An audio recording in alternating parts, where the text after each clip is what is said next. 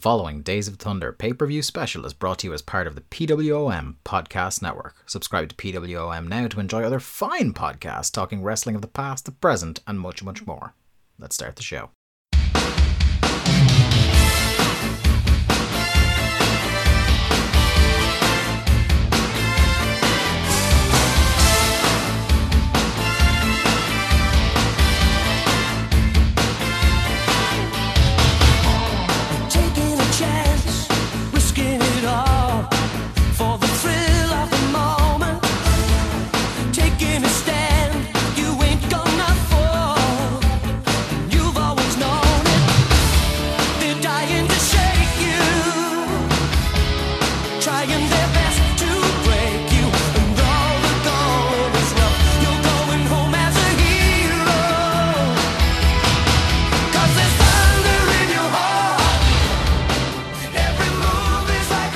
Hey there, Thunder buddies and travellers down Thunder Road. It's us, Days of Thunder, the WCW Thunder rewatch podcast that you didn't ask for, but we did anyway, coming to you as part of the PWOM Podcast Network.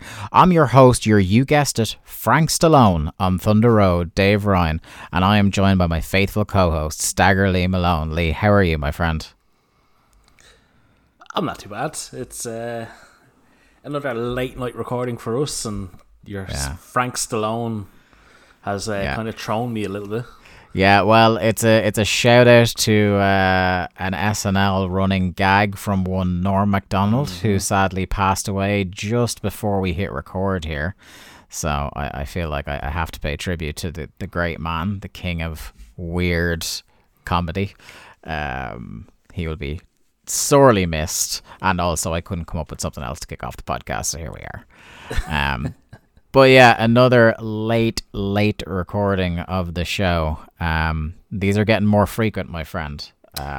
It's almost like the real world is telling us, guys, you're both in your mid-30s now. You really should be talking less about wrestling in your free time and, I don't know, sleeping. I mean, look, it could be worse. We could be watching Raw. Yeah, I know, honestly. Do you remember them nights you used to stay up till 3 o'clock in the morning? Dude, like, and in the not too like distant past either. I remember, so I had an old job. I was a night porter in a hotel, and if I was there on a Monday night, because like usually we'd have like 2 barflies who would like fuck off around 1 o'clock. So if I was in cleaning up the bar in the downstairs area, I'd pop on Raw. I remember I actually saw The Shield debut while I was hoovering a bar floor. So I used to do that, and then like the odd Raw, then I'd stay up for up through like, I think the last time I watched it on a weekly basis was for the WrestleMania I was going to in 2016. Not that I was awfully interested in the week-to-week television, but it was like, well, I'm going, so I may as well try get invested. You may as well be up to date. Yeah, and I was guesting on our good friend Alan Cunahan's show at the time, doing their Road to WrestleMania with Justin Shapiro. So I felt like I had to keep abreast of all things WrestleMania, for better or worse. But God, I just really don't want to talk about this show. I don't know what to say. Like I'm actually like grasping at straws. Go, did anything else happen in the last 2 weeks? I mean, nothing good. No, I mean, did we talk about All Out on the last show? I think we did. I think we did. Yeah, so that's fucking out of the water now. Did we? I don't fucking know, man. It was either right before or right after All Out that we did the last show. It's all a blur to me. I think it was right before. Okay, it was a really good show. It's really fucking good. Loads and loads better than Sold Out 99, for those of you who are wondering. I know people like far and wide across the land, they were tuning in, they're going, Jesus, I wonder did Dave and Lee prefer Sold Out 99 to All Out 2021? And I'm sorry that I've said that right up the top, and now you're like, well, I've got my information, I'm tuning out now, I'll see them in 2 weeks. But listen, we have in like 16 show weeks from now, so what, the end of the year. Yeah.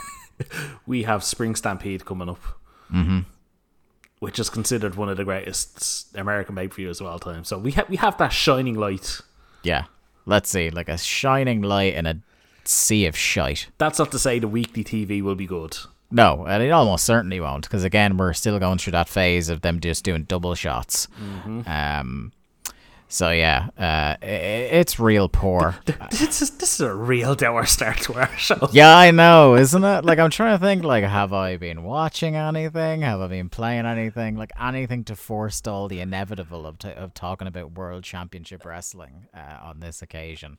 But sadly, I think, Lee, we're just going to have to get into it. I mean, do we?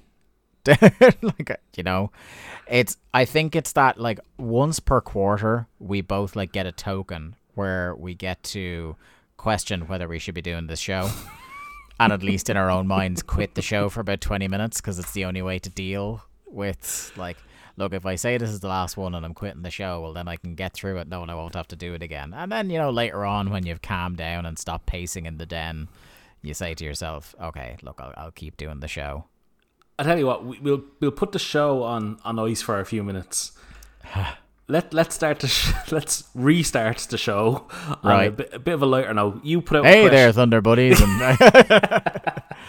You put out a question to the Thunder Buddies. I did. A couple of hours ago. Thank God. I think it's obviously, like, I think at this stage our listeners know that if they see a tweet on a recording eve coming up from the two of us, then it must have been a pretty shitty program. But yes, I proffered a very interesting question, I think, to the universe. I put this out there. I tweeted, a new Days of Thunder is being recorded in about 3 hours. Your question for this week: what WCW wrestlers from 1999 would you cast in a buddy cop movie? Most creative pairing gets bonus points. All suggestions getting discussed on on air. Go. Lee, before we get into the suggestions here from the audience, are you a fan of the buddy cop genre? God, yes. It's such a... When it's done right, it's one of the best things you can watch. Yeah. It's just like, you know, when you're in one of them kind of like, I don't want comedy, I don't want action, I want a bit of both. It's just a buddy cop movie fills that role. Would I be right? Like, I'm sizing you up here on the webcam here, Lee, and I'm saying, Lee Malone, that man is a fan of Bad Boys. I am. Yeah. That was maybe... would that have been my my introduction to the genre? Possibly, because it would have been huge when I was growing up. It's one that they don't make a lot of great ones anymore. I'm told the 21 Jump Street reboots are pretty good. Have you not seen the 21 Jump Street reboots? No, haven't seen either of them. Well, there goes one of my suggestions and the reaction I was hoping to get from you. So, yeah, you've just killed my bit. Sorry, mate. And you're the cinephile. I know. Yeah, I've seen. I crossed the 104 movies seen this year mark last weekend. Jesus. I rewatched two of my favorites in the not too distant past. I watched Kiss Kiss Bang Bang, the Shane Black movie with Robert Downey Jr. and Val Kilmer, which is an absolute classic. Like, I used to say it's an underrated classic, but I feel like so many people say that now that it's probably just rated appropriately. And of course, leaning heavily towards that comedy side of things that you were talking about, Hot Fuzz. Another great one, yes. An absolute classic. I'm looking through the list here. Oh God, yeah, remember Rush Hour, man. Yeah, I haven't seen Rush Hour. I'm skeptical as to whether the Rush Hour movies hold up. I would say the Rush Hour movies have a lot of lines that you're gonna tug your collar at and go, oof. I would say so. This list has Last Action Hero as a buddy cop movie. Oh, really? Where, like, I suppose his buddy is the kid. But, you know, I'll take that. I like Last Action Hero. Yeah, it's a good movie. Great one from Ireland if you've never seen it, guys. The Guard. I've never seen The Guard. You've never seen The Guard? Oh No. my god. Okay, so like Ireland had this like it was nearly 10-year period of like every so often we'd have like a low key banger of a movie come out, like In Bruges and Intermission and a few others, and one of them in this litany by one of the McDonagh brothers, I believe, is The Guard, where Brendan Gleeson just plays like this West of Ireland police officer, caught up in an international drug smuggling ring, where in comes FBI agent Don Cheadle.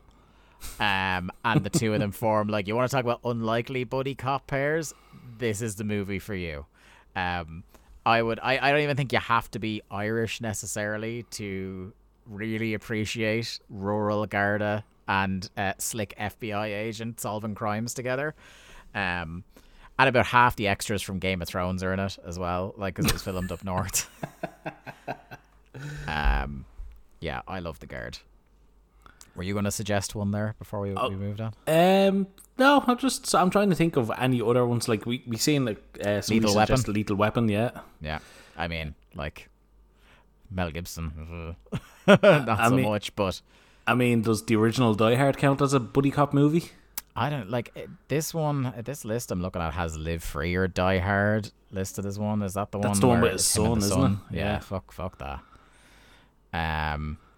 I was gonna say Beverly Hills Cop. Yeah, That's another one. Fuck yeah, we could spend. Oh, Men in Black, the original Men in Black. Jesus, yeah, obviously. Men in Black is incredible. Yeah. Oh god, I could spend a long time here trying to. Well, I tell you what, let's go through the lists that the Thunder Buddy sent in, and then we'll give our own suggestions before this becomes Buddy Cop Hour, which I'm not adverse to. It'll be better than fucking Sold Out Hour. Yeah, I mean, right, okay. First suggestion comes in from Webcon, who says Bobby Eaton and Kenny Chaos, of course.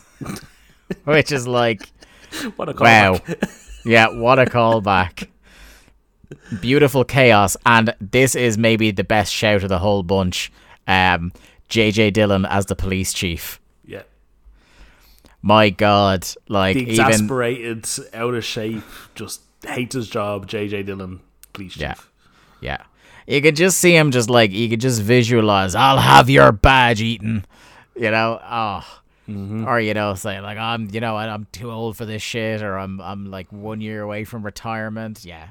JJ Dillon would be perfect. That like cigar chomping chief of police. Love it. Kieran says DDP and Juventud Guerrera are detectives Cutter and Driver in a show naturally called Juicy Bang. I'm not joking. That one actually set me off on a Reddit earlier on. Juicy Bang is definitely a show that's been produced on Sky One. Juicy Bang is certainly a show that is not Google safe search friendly. I can tell you that much. Detectives Cutter and Driver got me really good. Yeah, that's very good. I do like his added suggestion of Scott Steiner and Buff Bagwell as the intermittent bad guys that keep popping up every couple of episodes. Yeah. They're like the you know, the all the henchmen that they're busting each week actually work for Steiner and Bagwell, and they get closer to them every week. They're like the persistent threat in the show. But I love the idea that like after they have like the catchphrase Hoovy and DDP that like, you know, after they've busted somebody they say, you just got juicy banged,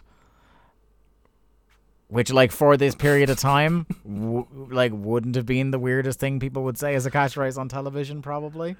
Yeah, who knows. I've properly disgusted you with that one.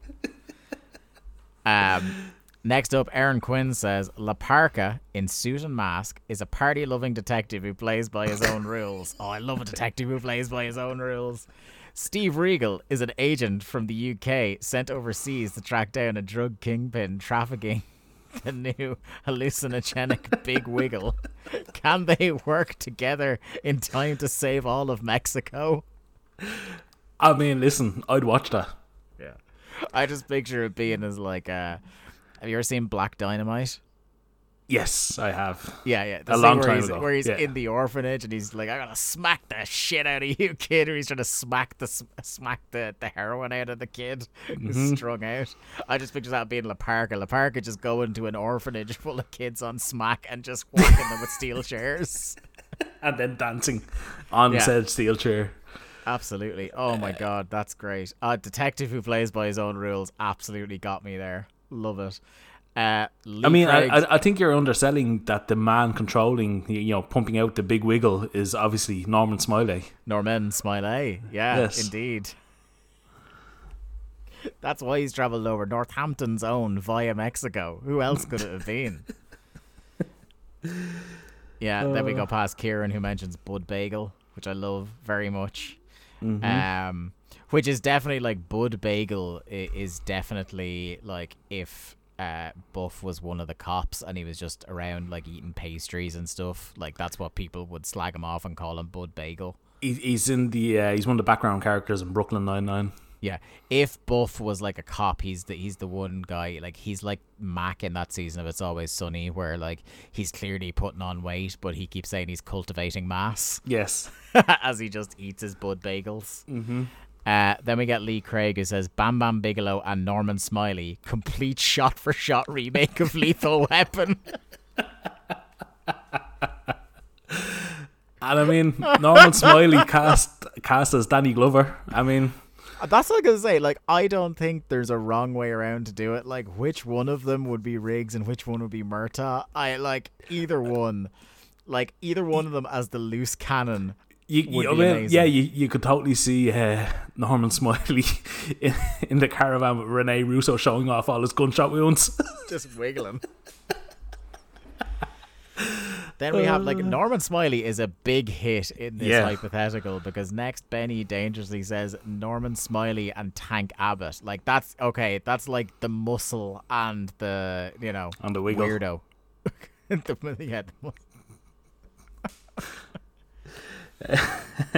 Is that all the suggestions? No. Oh no, just one more. My good friend and yours, Mark Doyle, comes in with, well, one of them is obviously Goldberg in a prequel role to NCIS. I did not know he was in NCIS LA. The question is, who was his partner? I reckon it was the grizzled vet type nearing retirement, possibly Dave Taylor. And I would insist on like Dave Taylor following up. And do you remember when him and Regal were in that ladder match, the one where Joey Mercury's nose exploded? Yes. And do you remember the whole build to that match was that Dave Taylor was afraid of climbing a ladder? Was it? Yeah, in the build to that match there was a whole thing as like, oh, the actual wrestlers don't like ladders. Oh, for God's sake. Yeah, I like that. Do we have anything else? Right. So you give me, who would be your buddy cop suggestions? Hold on, I'm just double checking here. Okay, no, we got one more. Another one from Lee Craig. I love this. I knew this was still here. Set in Miami, 1988. Raven as undercover vice detective Scotty Flamingo, aka Johnny Polo. Ralphus as his pastel suit wearing partner. Crime just met its match. Quote the Raven. Do you know what I can see that one as? Do you remember they had the detective series in The Simpsons? Yeah, Homer Simpson? Where it was Wiggum and Skinner. No, do you remember there was the detective Homer Simpson, and in the pilot episode he's all cool and suave. Police cops. Yes, and then the next, the actual first episode comes out and he's a fucking idiot. I was thinking it was like Scotty Flamingo and Ralphus down in Nolans, like Nolans, Wiggum and with Skinner Big Daddy as the evil. Yeah, well, I'd kind of cast Ralphus as Big Daddy in that one, and then like, would Raven and Lash LaRue. Would Lodi be like, the way Ralph Wiggum gets kidnapped in it? Hey, Lodi. Yes. Raven going to get his Lodi back. Yeah, then we have Travis Dykes who says Raven and Canyon, obviously. They sometimes help Raven's friend Jim, who's a private detective, getting kicked off the force for alcoholism. I love the idea that like Raven and Canyon are in this kind of buddy cop movie, but whenever it goes over to Jim, aka Sandman, it's like a hard-boiled noir. Yeah, it's like black. Yeah, Yeah. Or he's like calling women dames. Just every room is filled with cigarette smoke. Yeah. One, It's basically just him actually as Marv from Sin City, because he's got like a gnarled fucking face, but it's just from hitting himself with cans. It's just Sandman like ambling around alleys going, "There's a mighty fine coat you're wearing." one just came in actually. Oh, okay, yeah, I've got it here. From Carrie the Gary. Flannel and Jeans Hollywood Hogan and Long George Bret Hart starring Divorce Force.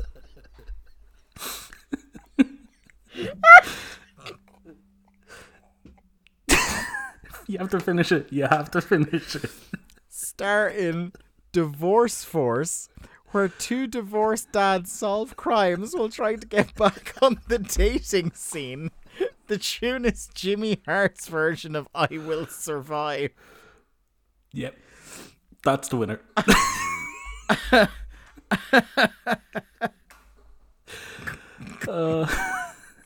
I'm not well. Would Brutus be in that as well? Oh, we got another on Instagram, by the way, from Dave, who says that the answer is obviously Steiner and Bagwell, which is, like of an existing team on Thunder. Oh my God, Divorce Force. Fuck. I mean, they were all so good, but I hadn't read Divorce Force. Yeah, no, that's killed me. Until I was saying it out loud, I didn't know what I was going to say reading it out. I was like, Ron Burgundy, he'll just read anything that's on the prompter. Right. Hell. If Right, you while are I recover. I was just going to say, if you are casting anybody, what are you going for? Fuck. I want like I want a good cop, bad cop situation. I like that, one guy like really doesn't play by the rules. So I'm thinking. Okay, well, actually, no. I'll cast my chief of police first, Arn Anderson. Okay. Arn Anderson, chief of police, and like in the season finale, like somebody tries to get out of the police headquarters, and he pops up with a spine buster through a desk on the guy as he's trying to escape. like how The Rock would fit wrestling moves into every movie. Yeah, I think your cop that doesn't play by the rules is going to be Eddie Guerrero. Oh, I can see that. Yeah. That's good. And I think you're extremely straight-laced, just wants to do his job and get out of there, but has maybe seen some shit and has a dark past, is Perry Saturn. I don't know if the guy with tattoos all over his body is the straight-laced. Yeah, I guess not. Like, who am I thinking? Maybe Real Estate Steve. Oh, yeah, that's a good combination. Get Sting in there. Because like then at the end of the season, that guy who escapes maybe wings Steve with a bullet, and he's missing for half the second season, but he's hanging up in the rafters of the police station. Just painting Blue Lives Matter on his face.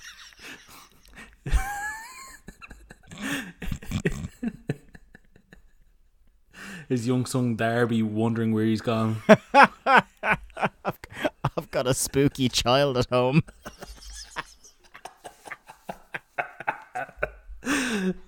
I need this job. I gotta buy, I don't know, fucking skeletons or whatever for him. My boy can't afford to paint the other half of his face. I had to get that black paint on layaway. Fucking layaway.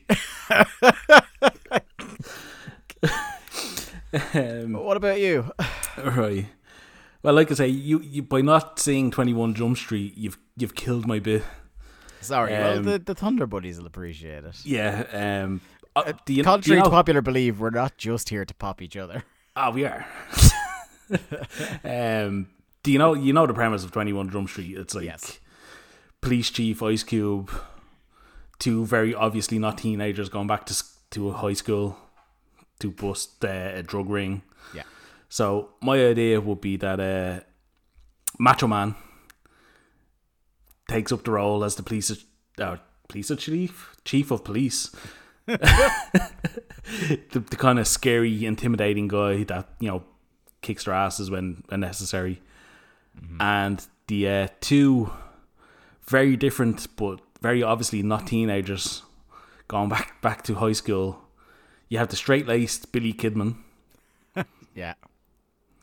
And his tough older brother, who was very popular in high school in his day, but now is, you know, jocks aren't cool, so Kevin Nash. Oh. Yeah. Yeah. Kevin Nash in the Channing Tatum role and Billy Kidman as Jonah Hill. Would he insist on being called like Kevin Sexy or something in the show? His character name would have to have like some kind of... I'm trying to think, what would you call him? Ooh. What's his name in John Wick? I don't know. I'd have to look it up. Yeah. Mr. Vic. Yeah. I was thinking more he'd be kind of closer to his role in Magic Mike. Yeah. Like, I mean, definitely in real life he's closer to that role. He's probably just popping those jocks off. And he fucking... Somehow in high school he's still just drinking wine all the time. Yeah. Or what if he's going by like Big Sergeant Cool? Big Sergeant Cool. Yeah. Everyone's With an attitude like that, you'll never make Big Captain Cool. Oh God, that was a good bit. That was a good segment. I enjoyed that. Thank you so much to the Thunder Buddies. I absolutely needed that today, and with the show we have to talk about. Fucking hell, that was great. Right, the Divorce Force definitely wins. Oh my God. If we named our pay-per-view episodes, this would be getting named Divorce Force. I can tell you that for sure. Jesus. Oh, like my chest hurts. Oh, right. WCW Sold Out 1999, dated January 17th, 1999, from Charleston, West Virginia, in the Charleston Civic Center. Lee, before we kind of like talk about this opening package here, what do you think about having a pay-per-view 17 days into the new year? I was just, as I heard you saying 17th of January, I'm going, how the fuck are we only 2 weeks or 3 weeks into the year? Yeah. It feels like it's been a long time since Starrcade. And it also feels like they weren't necessarily bothering their holes, like, because I think there was like, was it one Nitro after the pay-per-view, after Starrcade, but before the new year, and it really doesn't feel like they properly got going with the build to Sold Out until like the first Thunder of the year and the first Nitro of the year. They literally got to January 4th, did the big switch, and now it's just like, fuck it, they're sold out in a couple of days, just put matches on. And there's definitely a bunch of guys who are inexplicably on this show and around backstage, but like you would think would be on a big let's kick off the year right pay-per-view, but are just fucking coasting it. This very much feels like everything is fucking selling, like we're doing mega business, it's fine, just put on a fucking show. Like the idea that, in particular, Nash and Hogan, who are part of like the huge controversy and world title switch not 2 weeks ago in timeline, do not have a match on this show. No. But inexplicably show up for 3 minutes? Yeah. Yeah. Well, a little bit longer. Actually, it was longer than that. So it's not even like it's a travel thing or they were booked to do something else or Hogan had a movie or something like that. No, they're there. They just aren't fucking arse booking them, or also, just as likely, the boys aren't fucking arse wrestling. Because let's not forget Kevin Nash is the smartest booker in the history of wrestling. That's what I was going to say. Let's not forget who has that book and can put himself on every show he wants. He just doesn't want. Yeah, I'm not into, put it this way. I'm not wild about doing a pay-per-view this early, but if you would do it, put the mega push on it. The Rumble can happen whenever it likes in January because the Rumble sells that show. But what the fuck sells Sold Out? Do you know what I mean? One of the things that theoretically would have sold out before was that it was one of the big cross NWO pay-per-views that had the NWO branding all over it, but That's gone. Yeah, this pay-per-view is all about how it's a WCW in control again this time, so that's fucking launched out the window. So yeah, I just like, and it really, you know, when we got to the end of 3 hours, it really felt like we promised the pay-per-view company 12 in the year, so we had to do it. That's exactly what my takeaway was going to be. It was, we contractually have to do this show, so here's this show. Yeah. Now, if they had called it WCW Contractually Obliged, I would be much more on board with it. Like, if they were just putting it on Front Street as like, tonight, we will not try. And with the exception of, you know, 4 men, really, almost nobody put in a shift on this show. I'm waiting to find out who these 4 men were. Yeah, you know, and I'm being generous with those 4 men, and they're all in one match. If you haven't figured it out yet, but yeah, like Nash is missing from a match in this show. Same with Hogan, same with Raven, same with Paige. Steve Stinger gone as well. He's gone for a while though. Yeah, he's just injured, isn't he? Yeah, Brett is gone. Yeah. Who else is missing off the show? Macho Man showed up and is gone again. Yeah, Macho showed up, is gone again. Warrior is gone, obviously. Thank fuck. Yeah, this is us advocating like bring back Warrior for Sold Out.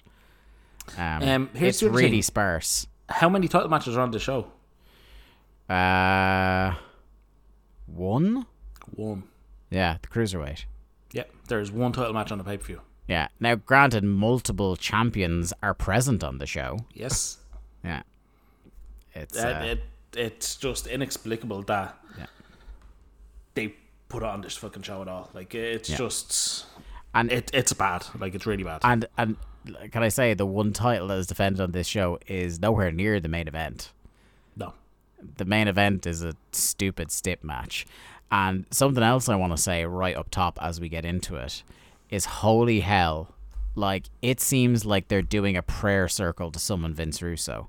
Between the last show we were talking about, like, this feels like Russo, and he's months away from being there yet, and I'm just getting more and more of a stench. Like, it's funny because I thought I would, when we eventually, years from now, get to the far side of Thunder and get to the end, I feel like I would have a more complete picture about just how much Vince Russo is culpable for the end of World Championship Wrestling. But, like, really, at worst, he can just be said to have, like, sped it up by 6 or 9 months. Yeah. You know what I mean? Because, like, it was heading in a Russo-esque direction long before he arrived, and it is no wonder to me anymore why they wanted him. To use the Titanic analogy, they've hit the iceberg at this point. Russo just fucking reversed and drove head on into the iceberg to fucking speed things up. Yeah.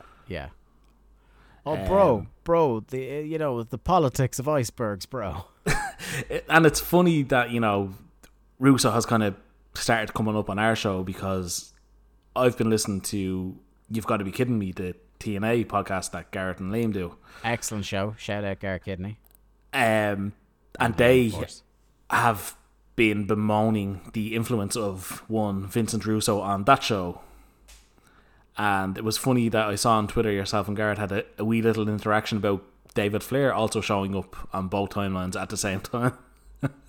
Yeah.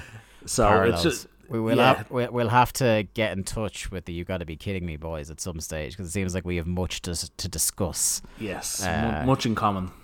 Yeah, we can even just start a support group with each other. It doesn't have to actually result in content. We could just go, lads, it's shit, isn't it? Yeah, it's really shit.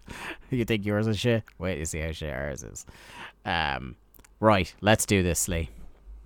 Let's gird our loins. We kick off with a World Championship Wrestling special report, and this is where it finally dawned on me. It's like, oh, they're doing because we're coming into an election year. That's why they're doing all this president stuff. I don't know why it took me this long for it to dawn on me. because this is a proper like presidential press conference. I did get a good yuck out of the presidential seal of the president of World Championship Wrestling in the background of his White House communications room that he had here, Flair. Also, you know, I thought about it, and I was talking about this on Twitter, is like, is there a man on this earth in the wrestling business that is more equipped on multiple levels to play Bill Clinton or to understand the lifestyle of one Billy Big Time than Ric Flair? I don't know. Ric Flair never played saxophone. That is true. But I think there are other ways in which Flair is more than a match for Mr. Clinton here. I don't know. Probably neither of them voted for Hillary either. Something that I thought was a cool, thing they did, but I think it was a couple of years before like TV graphics were good enough for this to look as cool as it probably was in their heads. Was that as he's talking, like the NWO style static and black and white keeps trying to break through the feed. Yeah, I liked that. It was subtle enough that it didn't take over the whole thing. Like, it happened a good amount of times, but if you weren't kind of paying attention, you wouldn't have thought anything of it. Yeah. For a second, I was like, fuck me, it's Solomon Crowe. It's never Solomon Crowe. It's never Solomon. Even when it is Solomon Crowe, it's not Solomon Crowe. I also, then I listened to the words of his statement because I kind of got distracted by the effects and the presidential seal and stuff like that. So we around it and I listened to his words. And it's very much one of those everything is fine type statements. It's like, WCW is fine. I'm back in control. Everything is good now. Please don't leave. Yeah, it's like he's talking about, those who turned their back on WCW and the ones who stayed loyal through the whole time and didn't join the NWO. And it's very much like, WCW was reunited and we're in charge and it's our company and blah, blah, blah, blah, blah. A couple of lines about loyalty that Rick has in the ring later on as well. So it's a theme of the night. Which is funny considering what happens. So big pyro, and we're live in the Charlton Civic Centre. I do love, by the way, so we talked about how, one of the selling points was this is now WCW sold out. The NWO branding has gone off it. But I really like that in kayfabe, World Championship Wrestling are too cheap to get new signs. So there's just big red X's on top of everything. I love it. That's like... Way to look yourselves look rinky-dink. It does, but it's also the right level of petty for me. Yeah. I think if this was a successful company and things actually were going creatively very well, I think it was cute and a bit clever. But the fact that I know where things are going, it kind of just makes it all look like everything's held together with a bit of scotch tape, Listen, this is the company that around this time is spending a couple of million on a new set for Nitro. So yeah, true. So in the middle of hyping up the show, our panel, by the way, our commentators are Tony, Brain, and Tanay. This is the longest period we've had without any real change to that. So we seem to be locked in until the era of Scott Hudson and Mark Madden some months down the line. Who shows up? Yeah, ominously. Yeah, he has been hovering around that internet location for quite some time. When did he? Do you you probably don't know this offhand. I just wonder, when did he stop writing for the Torch? Wasn't he fired from the Torch? Yeah. When was that? Was that before this, or was there an overlap where he's doing both? I want to say it was before this, and I'm trying to remember back exactly. Do you know what it was? There was a lawsuit involving the WWF, and I think it was the conflict of interest kind of thing. And I think Madden had written some fucking horrible shit as well at one point. And Mark Madden, never. And I think Wade's just kind of fucking cut ties. Yeah. So, yeah, while the lads are hyping up the pay-per-view, we get word from backstage and we cut there. And Goldberg is down and hurt on the ground, gripping his leg. And I'm already like, wow, this is a record time for shenanigans on a pay-per-view. But also, I gotta love how annoyed Goldberg was that the camera crew walked in. It's like a young lad being caught wanking or something. Do you know what? I was about to make the same analogy. It's like he had that energy of like, Mom, get out. Get out. Get out. Get out. Get out. And I love... I'm just sorting my socks. I love that the dressing room doesn't have his name on it. Yeah. It's obviously just a room. There's like nobody else in it. And it just says, camera crew's like Bill, go on in there for a while now. It just says Star dressing room C. So he doesn't even get the A or the B. He gets C. C. We start off this pay-per-view with an Enos alert.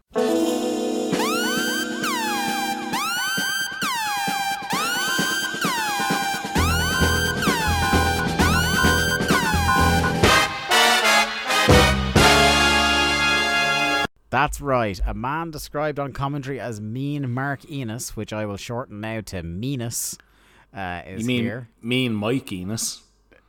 Oh, did I say Mean Mark Mean Enos? Mark. Oh my God. Now there's a buddy cop. Mike Enos and Mean Mark. Holy the Mean shit. Brothers. Oh my God. So Mean Mike Enos.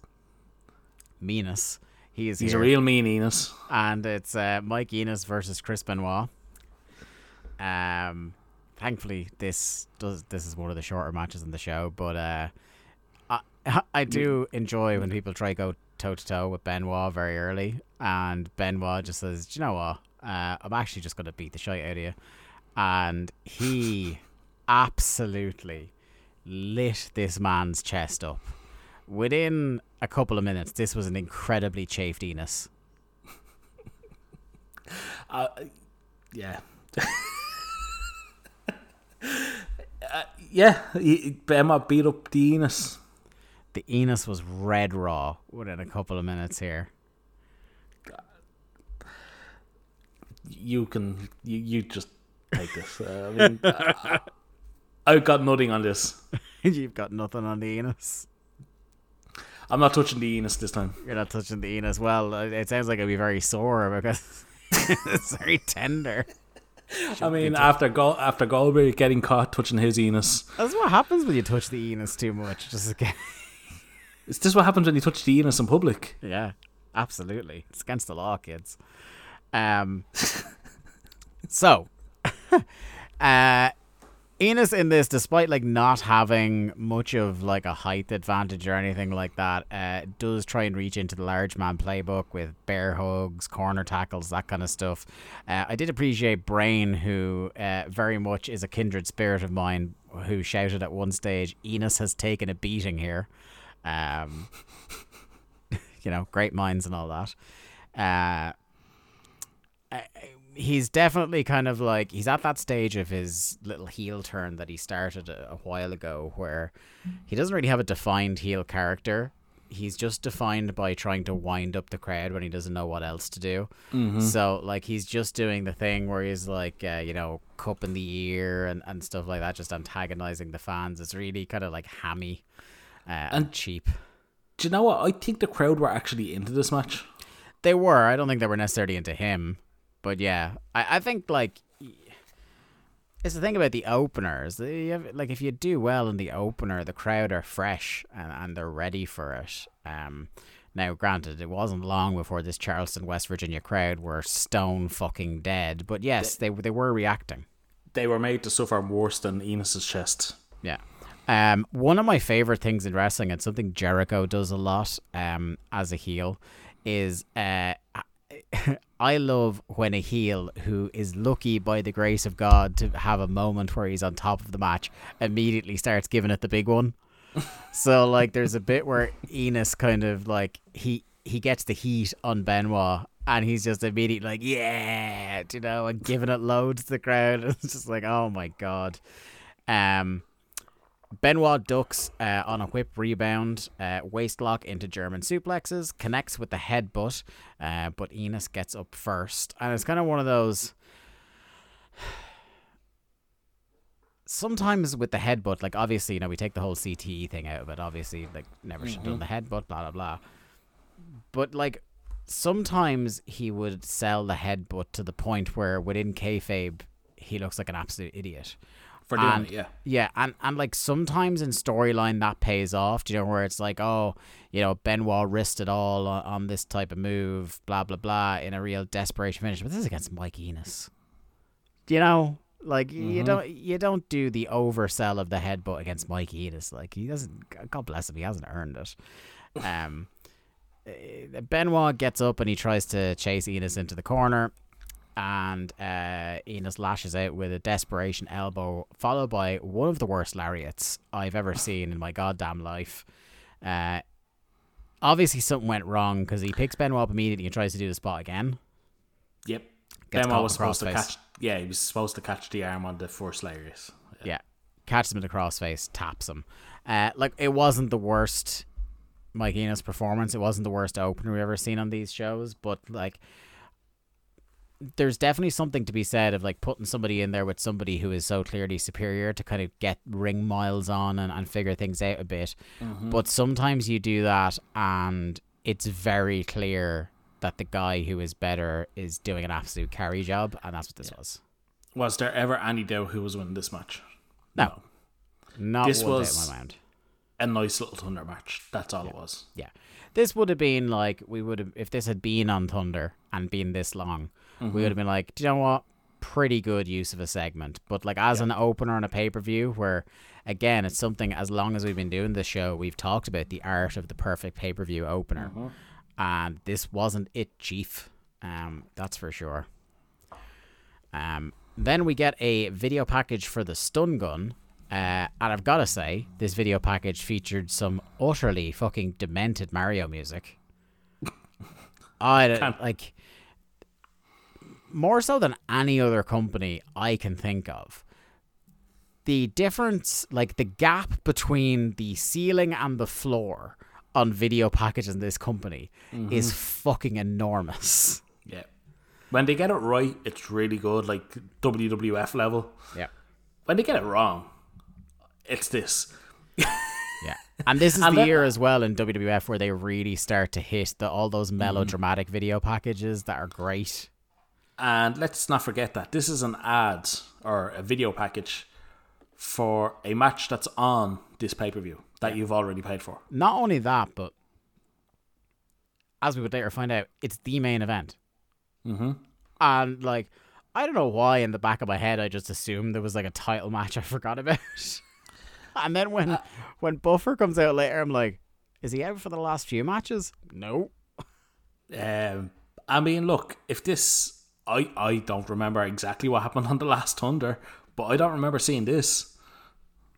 The video package? No. Yeah. No, they definitely didn't have it. They talked about the fucking stun gun a lot, but they didn't have the video package. Yeah.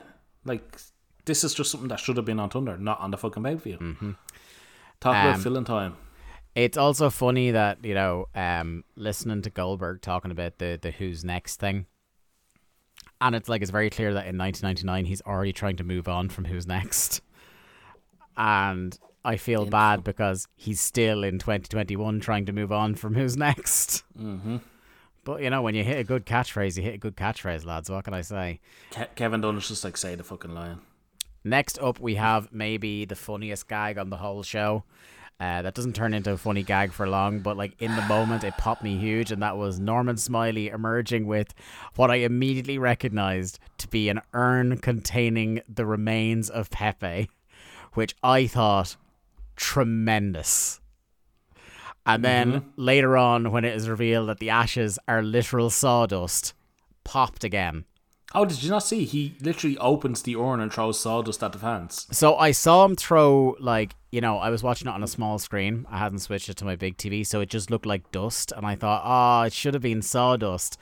And then later on, when he's taunting Chavo, you can see him pull out clumps of sawdust. And that was when I was gone. Wood chippings, yeah. Yeah.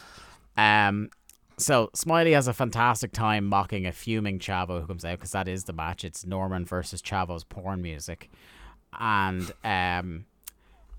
Chavo's incensed, starts off like a house of fire, and after that it is all Norman Smiley for almost this whole match. it's very funny that, like, obviously, I don't know what combination of Agent and Norman Smiley it was, but somebody in the chain of command did not trust Chavo to lead more than about 20 seconds of this match at a time. And I can't say they were incorrect. Yeah, like we said, like Chavo has improved from where he began, but even recent performances, there's been a lot of botches and a lot of fucking missteps. Yeah. And putting him in there with Norman is obviously giving him a safe pair of hands to lead him. Mm-hmm.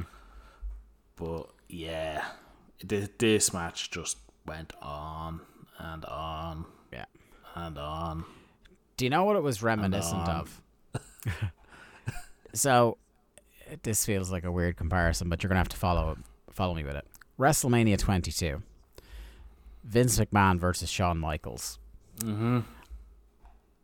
And how that beating went on and on to the point where I remember, like, the people I watched it with, it went on for so long, people worked themselves into going, well, Brett's coming out.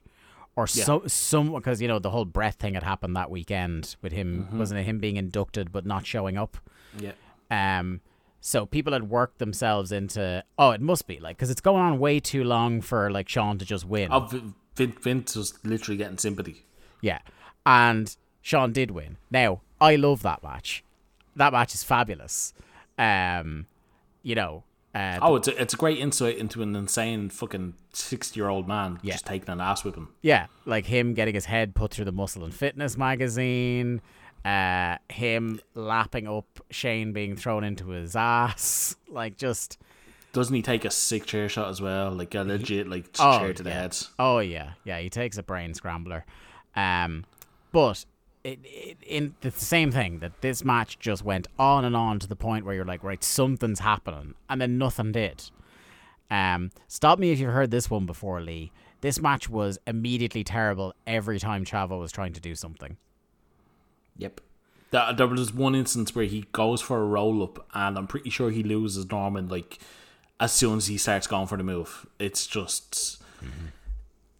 He's so inconsistent and so... Like you said, like, I don't blame the agent for not trusting him. Yeah. He hasn't earned the trust. No. And I gotta say, like, the beating was so one-sided for most of this match that, like, instead of... like, maybe part of the goal, because, like, obviously his horse had been incinerated, it seems like the goal was maybe to get sympathy on Chavo, but... Fire him up, maybe, like he had been in the Eddie feud. Yeah, but what ends up happening here is that Chavo just looks like a dweeb. Mm-hmm. You know, he looks like just this crazy child that Norman's just slapping around at will. What did you think of Norman's teases for the Big Wiggle? I did love it. What a master psychologist. He knew that the wiggle's already over, man. Oh yeah, it's over, huge. So yeah, like I said, he's teasing it for a while, and then when that wiggle is unleashed in all its fury, the crowd will lose it. It's the only time they're really animated in this. So even when Chavo is fighting back, it feels less like Norman's in peril and more like a minor inconvenience, like he's just swatting off a fly or something. Mm-hmm. And it got to the point where Smiley was really showboating when he started breaking out the Big Wiggle. And I assumed, and this assumption was also voiced on commentary by Tony Schiavone, who was, by the way, Tony Schiavone's bullshit meter on this was going off like crazy. He did not enjoy this show. It was very clear. But Tony was just like, he's showboating so much that, like, surely this is going to give Chavo an opening, but it doesn't. At which point I typed, I'm going to be so pissed if Chavo just wins out of nowhere. Roll up out of nowhere. Oh yeah, that's what, like, if this was Raw, that's what would happen. Chavo's Nikki Ash. So things start, speaking of ashes, things start speeding up when Smiley gets the urn, throws the sawdust in Chavo's eye, and then gets the chicken wing and wins. Excuse me, sir, that is the Norman Conquest. It is indeed. Which is one of the best names for a move. Yeah, indeed. I believe that's the second time you I need to remember it's the Norman Conquest now that they've started calling it that. Next up, far out, man. It's Fit Finlay versus Van Hammer. I immediately wrote, why is this match fucking happening? This isn't even a Thunder match. No. Like, this is, like, This is pathetic putting this on the pay-per-view. I wrote, there are TV feuds that don't make some of these pay-per-views, and yet you just pull random names out of a fucking tombola for this crap. Like, shout out to Wrestle Crap for tombola use on a podcast. This will tell you how bad this match was. I went on Cage Match to search up how many times this match has to have happened in WCW, like across all the shows and house shows. How many times do you think this match happened? It's either lots or this is the only one. So I'm going to say this is the only one. This is the only fucking one. They learned their mistake. I could not believe it. Yeah. You put this match on for the first time ever. They have never been in the ring together. And you put it on a pay-per-view. And then you find out why they've never been in the same ring together. I was fucking flabbergasted. It's just... You talk about wasting precious pay-per-view time on these two in fucking 1999. Like, I'm not even saying you need to, like, you know, one of the other TV feuds that's slow burning. Like, you don't necessarily need to put, like, you know, wherever this Raven stuff is going on a match on pay-per-view. But, like, this is like a 10-minute match. Just get rid of this 10-minute match and give, like, 5 other matches 2 extra minutes. Booker T is on fucking... Like, Booker T shows up on the internet fucking WCW.com thing with Madden at one stage. Yeah. To set up a match for Nitro. Give him a showcase match. Yeah. Give me Booker T against Kaz Hayashi or something. Yeah. Like, just there's a guy that I'm happy, like, throw him in a random match. No, we get Finlay, who, as we've established on this show, is shit. Yeah. He doesn't get good until he shows up in WWF. By the way, I tweeted how much I was fucking struggling, and who was the first person to like it? Alan Forel. The man who has long been a Finlay's not good in WCW truther. I mean, he's just not. So here's my thing about this match. Within 30 seconds, they just grabbed a hold. Yep. And I just wrote, I refuse to review this match. Yeah, I have no notes on this. Yeah. Tombstone finish. And the only other thing of note is that I did laugh at Bobby Heenan calling it a fireman's cabbage roll. Did you not call it the Irish cabbage roll? Oh, was the Irish cabbage roll? I thought it was the Irish cabbage roll, yeah. Great stuff. And, you know, us being Irish people, we can laugh at that kind of thing. Yeah. At least he didn't go to potatoes. Potatoes is the easy one. Do you know what I mean? He went cabbage. Maybe he's just not a potato man. No. Oh God, I hate cabbage, Lee. I hate cabbage almost as much as I hate this match. I don't hate cabbage. I'm not a big hater of cabbage. Because I can't abide the smell of cabbage cooking. And I know it doesn't smell like that once it is cooked, but I can't stop thinking about what it smells like when it's being cooked if I try to eat so it. You're not a big cabbage juice person then? My grandfather is a huge cabbage enthusiast. And like he's from that old generation that thinks it's like hilarious to slag off the wife's cooking, even though he loves it. Okay. So he'd slag off my granny's cooking, and like he was having cabbage one day, and he goes, "You know what? Actually, you know, if I had a big plate of cabbage, it'd be better than this stuff." Ha ha ha ha. And then the following day, my granny was like, "You know what? I'll show him." So she made him a big plate of cabbage, and when I say a big plate of cabbage, like I'm talking, not only was the plate full horizontally, but we're talking like at least an inch of height worth of cabbage on this plate, and the fucker ate the whole thing. He didn't. I have never come closer to throwing up just by watching someone eat their dinner, and he had a great time eating it. All he had on it was a little bit of salt. The fucker played her. That's what he did. He played her. Oh, he did. Oh, like a fiddle. Like it turns out he actually did want that. He wasn't bluffing, and he had a great time.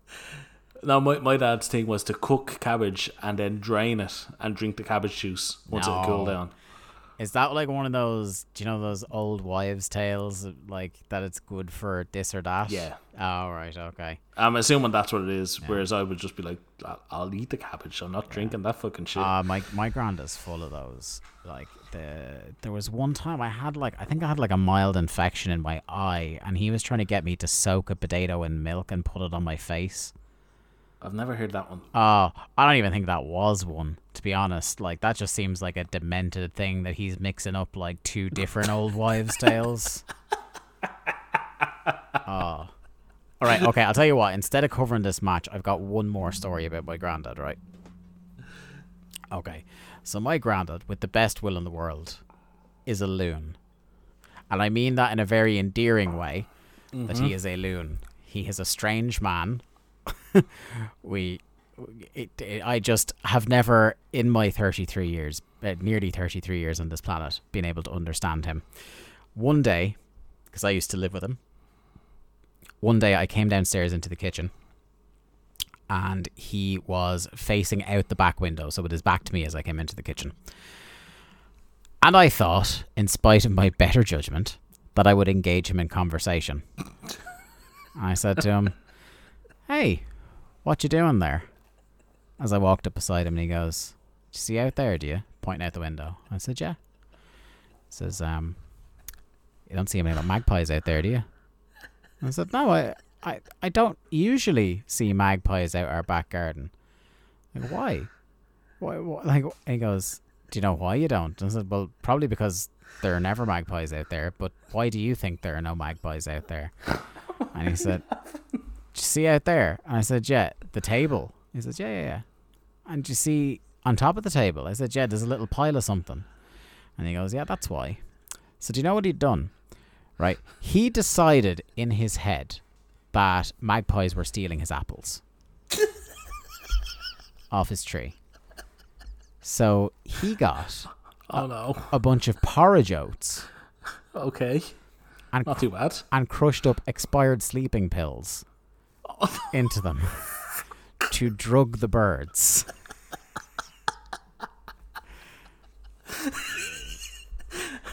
Well, now we've established the origin story for why it's called K-Town. Yeah. Now, later on, I said, I better tell my granny this, because the man... Sorry, how old were you at this point? So I was about 15 or 16. So you were old enough to know what a sleeping tablet would do. And he would have been, like, if not in his 70s, nearly in his 70s. Like, he was definitely past retirement age. Old enough to know better. Oh, by far. Which is a running theme of stories I tell about him. And I said I'd tell my granny, because the man was clearly unhinged and on this particular one, because he gets these notions into his head and doesn't let them go for a while. And I said, well, I can't be on magpie watch 24/7 around here. I've got things to do. At the age of 16, I don't know what the fuck things to do meant. But I said... You'd rather watch. I said, did Granda tell you about the magpies? Yes, he told me about the magpies. I said, and what do we think of that? And she said, look, sleeping pills were the compromise. I said, excuse me? She goes, yes, originally he was going to crush glass and put it in porridge oats. And she goes, there was also a few minutes where he said he was going to drive up the north and get fireworks to shoot at the birds. I am just glad your granddad didn't have a pellet gun. Yeah. Oh, 100%. 100%. And the thing is, Lee, as you know, as we progress through life and you may meet friends of mine who have met my grandfather, they will tell you that none of these stories resemble an exaggeration whatsoever. So I want to know, did the magpies come back? No, but once again, Lee, I must point out they weren't there in the first place. So there was never any magpies, is what you're telling me? In a way, he succeeded, because the magpie population, specifically in the back garden of our house in Naas, remained at 0. So, as a deterrent, I cannot argue its effectiveness. I would just argue its necessity in the first place. So where has apples going? No, I just think it was a bad year for apples and there weren't that many, to be honest. The neighbour wasn't, having vast amounts of apple pie. And the thing is, it's not like we were, dependent on the apple tree for survival or anything like that. He didn't really eat that many of them. But it was just the principle of the thing. So he thought there was some vast magpie conspiracy to fuck him out of his apples that year. I'm just wondering how many, like, was he harvesting the apples and counting and going, oh, we're 5 short this year? Look, I don't try and gaze into the face of madness. I just try to roll with the punches. And to this day, if I ever brought it up, he'd be like, well, they never took my apples again. I was like, I don't think they took your apples before, but fair enough. It's one of those things where, with kind of an older generation of men, sometimes you just kind of nod and let them think they've won. And they go happily about life.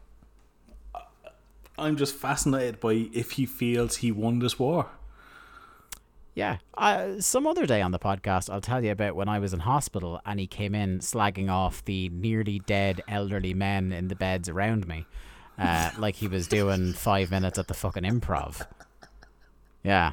That was a real fucking time because he could just walk out of the hospital room, but I was still stuck to a couple of drips in there and had to make conversation with those men when my granda wasn't fucking down doing at the his best Chuckle Norm Hut. MacDonald. Yeah, standing up in front of a fucking brick wall. Jesus. Right. Move on. Conan Lex Luger. No, it's not. It's Rat and Bam Bam. Sorry. Yes, it is. We had a flare tag video package first, but then we get into Wrath and Bam Bam. And, for the briefest of time, Lee, I thought the Bammer was going to save us because for the first minute, this ruled because they just started slugging each other. I was like, okay, I want a big boy match here. That's what I need to rescue this pay-per-view. Unfortunately, the crowd did not care, and that sucked all the air out of this, and I can't blame either of them too much for not really trying, because even when this was awesome for 30 to 45 seconds, the crowd didn't give a fuck. No, the crowd were gone at this stage, and they were never coming back. Yeah, the only thing that got them back was literally a couple of entrances and finishers, and that was it. Mm-hmm. I found it funny that I think it's Tenay is giving Ric Flair credit for bringing Bam Bam into the company. Yeah. For giving him his opportunity in WCW. Yeah, interesting timeline there. Because, doesn't Bam Bam show up and have his first match pre Starrcade? He surely does, because he was in World War III. No, he wasn't. He interfered in Well, World he War was III. there. He was at World War III. He'd been in for a couple of weeks at that stage. They had the remember the triangle match on the pre-Starrcade Nitro? Yes. Yeah. Bam Bam, Nash, and Goldberg. Mm-hmm. So Bam Bam was already in the company, but also it's funny that in 1989, Ric Flair refused to work with Bam Bam Bigelow because he felt like he was a jobber in the WWF and below his level. Man. But now he's getting credit. Poor Bam Bam. I love Bam Bam. I enjoy a good Bam Bam, but he was not good here. This was not good, Bam Bam. The crowd kind of buy him as a heel, but the thing is, they really don't give a fuck about Wrath, and especially not. Wrath is kind of dead. They want to see Wrath like just do power moves and meltdowns, and that's it. Like they have no interest in Wrath and peril. And when he's on top, they were kind of already checked out on the match. I'm willing on this occasion, Lee, to give Wrath an out because, again, the last match seemed to kill the crowd dead. And I think his booking of late has done him no favours. Yeah. It's, look, ever since the Nash match where he took the streak, Wrath has been very aimless. Yeah, it's... we've said it several times on the show about, the dismount from a winning streak. And it can absolutely hobble a guy if you don't do it well, and this is a classic example of it. Bam Bam beats Wrath with the greetings from Asbury Park. Next up, for the first time in a while, the crowd comes to life for Conan's entrance music. K-Dog over as hell in West Virginia tonight. It's Conan versus Lex Luger. Conan says they started this, but he's going to set it straight. He also says that Lex is gonna, and I quote, toss his salad. Lex and peel his potatoes. And peel his potatoes. Lex came out then and says we could do this the easy way or the hard way. Shock of all shocks, Conan picks the hard way and starts beating a pillar to post. Lex has to roll out for a break. He gets knocked off the apron again then with one punch. The crowd is hot for this one, even though the action isn't great. They're definitely into these guys. The guys are going fast by their standards, but not necessarily fast enough to explain how within maybe 90 seconds to 2 minutes, the two of them are covered in sweat and sucking air. The two of them are gassed very, very quickly. Yeah. One of my favourite tropes in WCW is Lex Luger betrays people and everybody is surprised. Yeah. This is a man who since 1988 has been turning his back on everybody. Yeah. It's like second only to Sting being surprised when he gets betrayed by people. Anybody. Yeah, anybody at and it's mostly Lex. Mostly Lex. Lex is just an asshole. Yeah. If they weren't so gassed and if they were a little bit better, I actually do enjoy the story they were trying to tell here, where like Conan is betrayed and he's fighting with like raw emotion, which is why he's so furious with his strikes and he's, going as fast as Conan can. Whereas Lex is more methodical and he's focusing in on the back to set up the rack. Conan, and I do like the story of Steiner has been planting the seeds for since November. We've been seeing this kind of like Big Papa Pump is in charge of the black and white and he wants Lex. Yeah, the overture is being made and it's finally worked. I think Bobby even says it on commentary. He's like, I always assumed that Lex was closer to Rick Steiner. Yeah, that's good stuff. Do you know what I mean? I do like that. I just would prefer not to see him wrestle, to be honest. Conan hits the ropes, which is a very charitable way to put it. It's more like he gently caresses the ropes into a bear hug. Conan finally gets on top in this match for a sustained period when Elizabeth comes out. As Conan locks in the Tequila Sunrise, Elizabeth sprays him in the eyes with spray paint.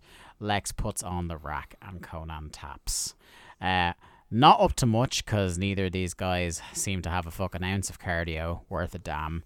I feel like guys that are even about 20% better, even with the fuck finish, could have had a more interesting match than this. But, it's one of those things where we have to give it that this got over. Yeah, it was over with live crowd, and it's one of them things like in the moment, I'm sure people kind of enjoyed it, whereas we know that's going nowhere. But this is the beginning of the on-screen relationship between Lex and Elizabeth that we know turns into the off-screen Lex and Elizabeth.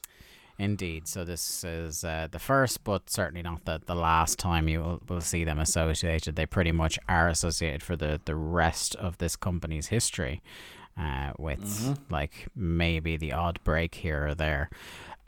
Next up, we have Saturn versus Jericho with Ralphus in the Loser Must Wear a Dress match. And it had been noted on commentary as they were coming out that it's not just Saturn must wear a dress if he loses, it's whoever loses the match must wear a dress. I only noticed now that this referee, the one who's the referee in this match, is coincidentally the referee that Jericho has been kind of brainwashing the last while. Has serious, I don't know if you're going to get this reference, but serious Rich Evans vibes about him, for those of you who know who I'm talking about. I did not get that one. I will explain off the air, my friend. Serious Rich Evans vibes off this guy. I will say, Ralphus's mustache and back hair both growing in nicely here. We are reminded, yes, that the loser must wear a dress, not just Saturn. Jericho, within seconds, gets a reverse headlock in and immediately shouts, "Ask him, ref." Which I always love that. Once Saturn escapes, he's just hitting big strikes on Jericho, who's dazed. Ralphus, to taunt Saturn, begins slowly taking out the dress, which he does with quite a degree of difficulty, Lee. Even though it's just in a brown paper bag, Ralphus is fucking struggling here. Listen, this isn't a strong point. He's not made for, being the centre of attention. But we do find out that this dress is indeed leopard print. I do appreciate that Brain recognizes the dress from somewhere. He can't quite place where. And he said next summer he's going to have Ralphus at all his picnics. Tony asks why, and he said he keeps the flies off the food. They're on the outside now as Jericho takes his chance to get back in control, but he can't resist showboating because he is Jericho. He does his cocky, 1 foot on the chest, come on, baby, pin, which enrages Saturn, who takes him down and just lays these punches into the back of Jericho's head that was brilliant. Amazing. Saturn is dominant as we start heading towards the finishing sequences. We get a DVD reversal, a reversal of the walls of Jericho. Saturn rolls Jericho up. The crooked ref then rolls them over in the roll-up position and fast counts, and Jericho wins. Jericho has the dress in the bag then, slaps the ref to make him give it to Saturn. And this is where I'm like, this is some Vince Russo ass shit. Saturn starts preparing the dress. Brain says the last bald woman he saw in a dress was Okerlund's sister. Saturn puts the dress on, and the two goofs and the ref laugh and cackle as Saturn is mortified. This post-match went on for fucking ever. Yep. The match ended and the segment just went and went and went. And like the payoff is Saturn has his head in his hands while wearing the dress, and that's the payoff. Yeah, that is the payoff. I did like one bit from referee Rich Evans where like Saturn is kind of hanging his head over the ropes in shame, and the ref kind of politely walks up behind and starts zipping up the dress for Saturn. Yeah, that was good. That got me. We had David Flair in the internet location. He said the words, "I am 19 years old and I am not a wrestler." Correct on both counts, David. I mean, it's funny. He's 41 now and he's still not a wrestler. Mm-hmm. And I immediately know, like, if I didn't know already what I know about the quality of David Flair, the wrestler, I would think to myself, holy shit, this boy is nervous. Mm-hmm. Like, he looked like he was going to cry, get sick, or pass out, which pretty much characterizes his entire run, I must say. 4 corners, cruiserweight action, thank God. You say that. Yeah. Look, this wasn't, I'm not putting this in my top 5, not even top 10 of the cruiserweight matches, but on the curve of this show, this was Flair and Steamboat. Listen, compared to everything else on the show, yes, it is absolutely the best match on the show. Yeah. By these guys' standards, this match is very much so-so. Yeah. And I think a lot of that comes down to the stip. I think it more comes down to the fact that at this point, these guys would not have worked many 4-way matches. Yeah. Well, there is definitely that. But I just... With this 4 corners stip, and, like that you kind of like, you can tag in either. And I think there is a certain limited amount of stories you can tell with that. But the logic of this match is broken fairly easily and nonsensically, that I think either a straight tag match or an all-out fucking spot fest 4-way where they're all in at once breaking off into 2 pairs would have been better than... Which is basically what they do after a point in this. Yeah, it's like they give up on the stip. I liked Psychosis's new White Ranger style gear.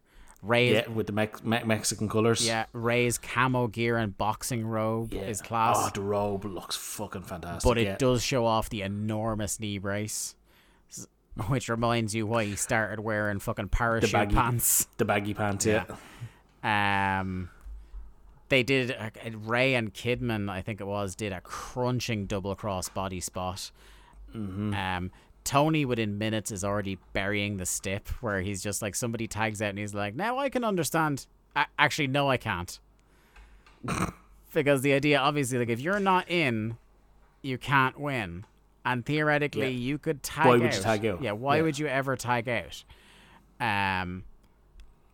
And, like, there's a very limited, like, you can tell a story where out of desperation, the person who doesn't want to tag out has to tag out, otherwise they lose. So that they tag out to save the match. But they didn't tell that kind of story in this. It was kind of just, they were just, after a couple of minutes of keeping up that pretense, they were just tagging. And then it just broke down anyway. The match was literally just Kidman and Ray versus Hoovy and Psychosis. Yeah. I was chuckling at Kidman's tribal tattoo. It was like, tell me you lived through the 90s without telling me you lived through the 90s. Where it was just like everybody had like barbed wire and shit. Yeah, I know you've got a tribal tattoo, but it's not that kind of one. Like yours, kind of like no, mine is different. Yeah, like you know the ones I'm talking about. I know. You know, I'm not slagging you off, my friend. Even though yours might mean like water cooler in Cantonese or something. No, I have my Chinese tattoo that I know means what it means. Yeah, because I got that checked just to be absolutely certain.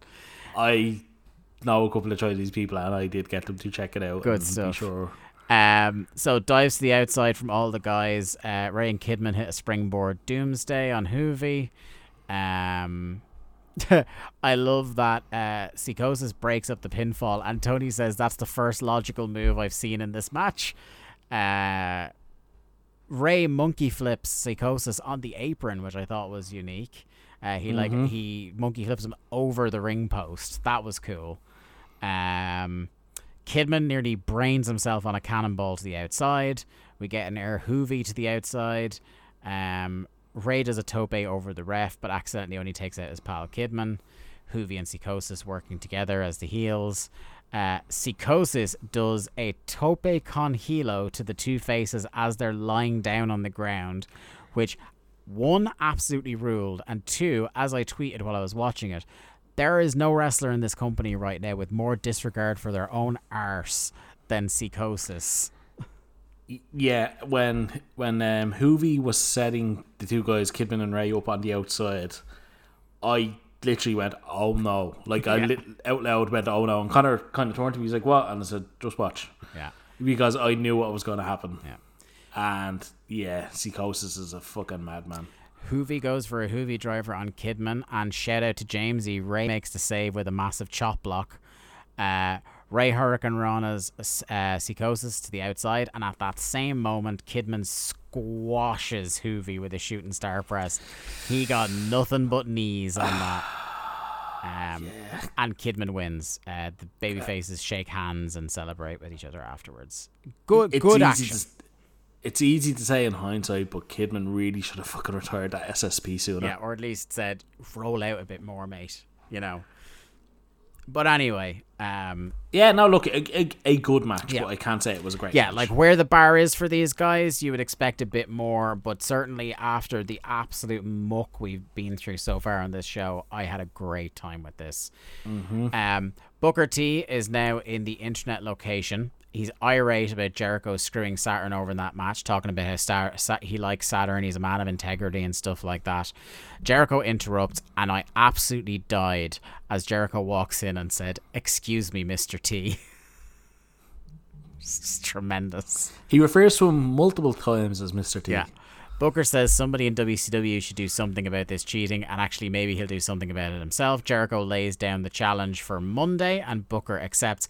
I don't know, like, I'm into that match idea, I'm into that feud idea, but I don't know if the Jericho character is someone believably challenging a Booker T at this stage. Like, whatever about at the start where he's like kind of like a shortcutty, little bit cowardly, but like he's full on cowardly at this stage. So I'm not buying that. Like, Booker should have just challenged him, and maybe like JJ makes the match or something.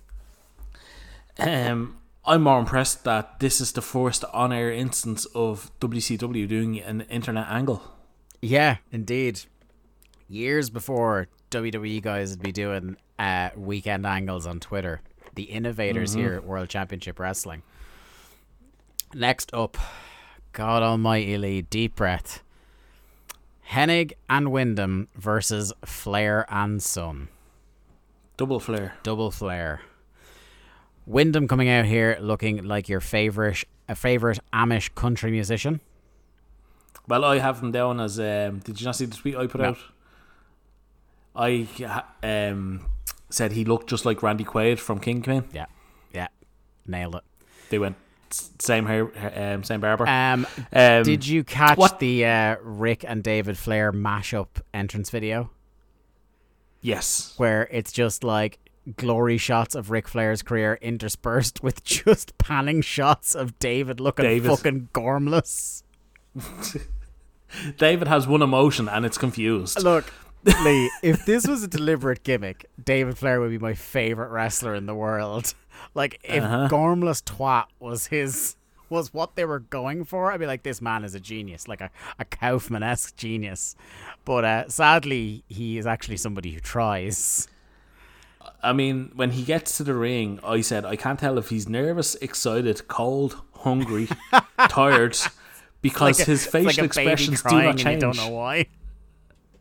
It's just like, I don't know what he wants. I don't know why he's here. Yeah. Flair rushes the ring and grabs a chair immediately. David with strong doofus energy right from the start here. Big doofus energy. Giant red knee pads that cover half his fucking body. What else have we got? How many times do you think he'd been inside a wrestling ring at this point? I mean, less than 5? It certainly comes off that way, but sadly, probably like months down at the power plant. I don't think so, because let's not forget that like Rick was on the outs with this company like that is true 3 months which ago. By the way, in a Russo-esque moment of breaking the fourth wall, they do mention the infamous Miss Thunder to go to Reed's wrestling tournament, like right at the start of this. Flair on the mic, speaking of Russo, suggests Hennig go to work for the WWF or some other joint, and I appreciate that on the network the F got censored. Yeah, if he won't get in the ring or something like that. It's like, oh, you'll have to go work elsewhere. Yeah, Wyndham demands to start with David. Flair is not happy, but he relents. David Flair's not happy? No, Rick. Oh. Rick's not happy. David's just, I don't know, again, emotions. David has... Emotions. Can I just say, David has the reddest face I've ever seen on a human being within seconds, before he even, like, does anything. I mean, he's embarrassed. I am fucking embarrassed decades later. Like, I can't wait till he gets to when he gets his blonde hair, because then I can talk about how much he reminds me of a pint of Beamish.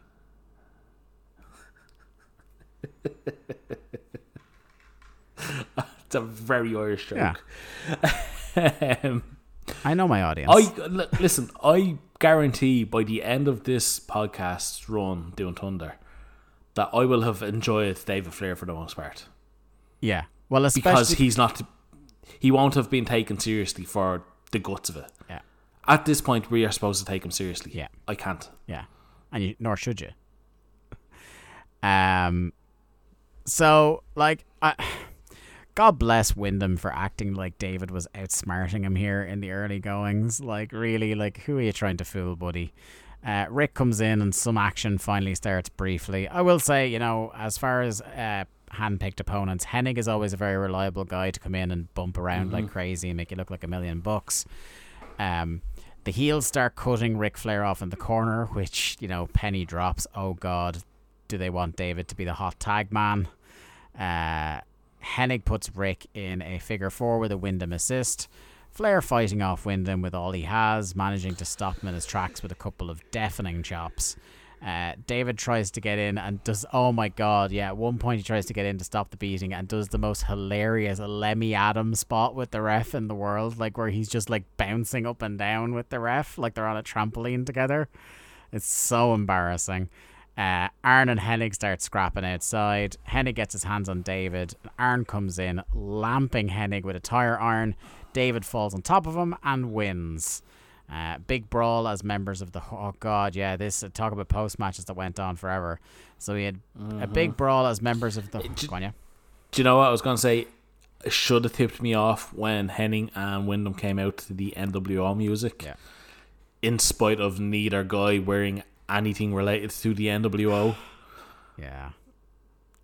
I mean, I'm going to go back to it.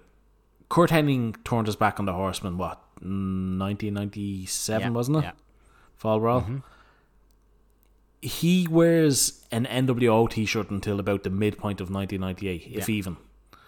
And then it's just him and Rude taking the piss out of everybody. Yeah. God, and I already missed that. And now it's just him and Wyndham. They are no more part of the NWO than we are. Yeah. So the Horsemen and the NWO, including Nash and Hogan, good of them to appear. They come out. Hogan cuffs Rick to the ropes as the dorks start to pick on David. The crowd are hot and chanting for Goldberg. Hogan shoves him over Buff. David goes for Hogan, which got a big reaction. They stretch David out, and Hogan starts striking with the strap. Hogan marks him Eazy-E with the spray paint, and Hogan finishes by shouting down the camera, "I love you, Eric." This went way too long, and I was thinking about this afterwards. The crowd was so hot for Goldberg. Could you not have done the Goldberg injury angle here? Like, could you not have had him come out, give the crowd what they want? They're still going to pop for him for his match, and have the NWO beat him down as he valiantly tries to save the president of the company's son. Or do you know what you could have done? You could have put Goldberg Hall on early in the card. Yeah. Have Goldberg beat Hall. That explains why Hall isn't here. Yeah.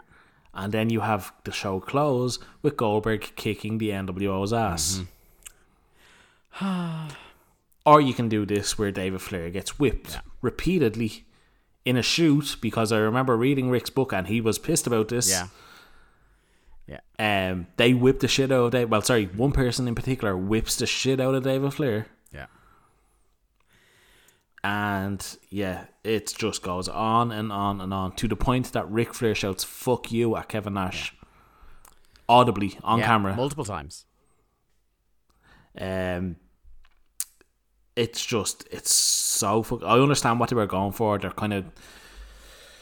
building heat to Hogan fucking Flair again, but this is not how you'd like. It was just fucking awful. And it was an awful match and an awful segment. Yeah, like, why did they need the fucking 19-year-old kid with no training to get his ass legitimately whipped? And in the why ring? did it have to be on pay-per-view in an excruciatingly long segment? You could have just done it on Nitro. You know what I mean? Anyway, it's just the worst of WCW. We'll have plenty of time to talk about David Flair's wrestling, but something I wanted to wait until this point in the show to talk about is obviously, you mentioned there that, you think you're going to end up enjoying David Flair by the end. And of course, it'd be remiss of us not to bring up the, speaking of acts that David Flair was associated with since our last podcast, the tragic passing of Daphne. Now, I tweeted a little bit about her. I can't remember if it was from my account or the Thunder account. I think I retweeted from Thunder if it was from mine. I have really strong memories of like Daphne and Crowbar showing up and part of that act with David Flair. And like, we're a couple of weeks late talking about it, because it happened was it about a week and a half ago? It was kind of just after we recorded. Yeah. So like, we're kind of late to the party, giving our condolences. A very, very tragic end to her life. But in terms of like my strong memories of her, like, this was a time in wrestling where, particularly in this company, the women had one role, and that was as like Nitro girls, as pin-ups, and the only ones really at this stage that are involved as anything else, like, it's Liz, isn't it? Is pretty much the only one. It's Liz. Yeah. And like later in this year, we're going to get kind of more female acts coming in, but they will essentially be variations on that theme. Like Tori comes in later this year, doesn't she? And then Stacey's like late this year, I think. Yeah. And then, of course, like in 2000, we'll have like Major Guns and people like that. And, over the other side in WWF as well, like by and large, women were fitting one type of mold, and they were targeting, young adolescent men, and along comes Daphne in 2000. I'm very excited to talk about her when we get to it. And she was just different in a way that in parallel on WWF television, when Lita showed up, she was different. That was the comparison I was going to make, yeah. Yeah, the two parallels I would always draw are like Lita and Luna, as in showing up with a completely different aesthetic. But I lean, as you do, more towards the Lita comparison because Daphne was cool as fuck. You know what I mean? Like that whole, like, I just loved the trio of her, David, and Crowbar. Yeah, that the whole outsider clique, like, you know, sorry, not the outsiders, but their little, they didn't fit in with anybody else. Yeah. And the love story of Daphne and David and Crowbar being the third wheel, it was all just like, that's what I mean. Like, that's the stuff I am looking forward to getting to with David. And like, I remember a lot of that stuff. I remember when Daphne showed up for the first time, stuff like that. Somebody described her on Twitter during the week as maybe the last person who managed to get organically over in that company. And for a time there, she was over as hell. Mm-hmm. And she was somebody she was found through a casting call.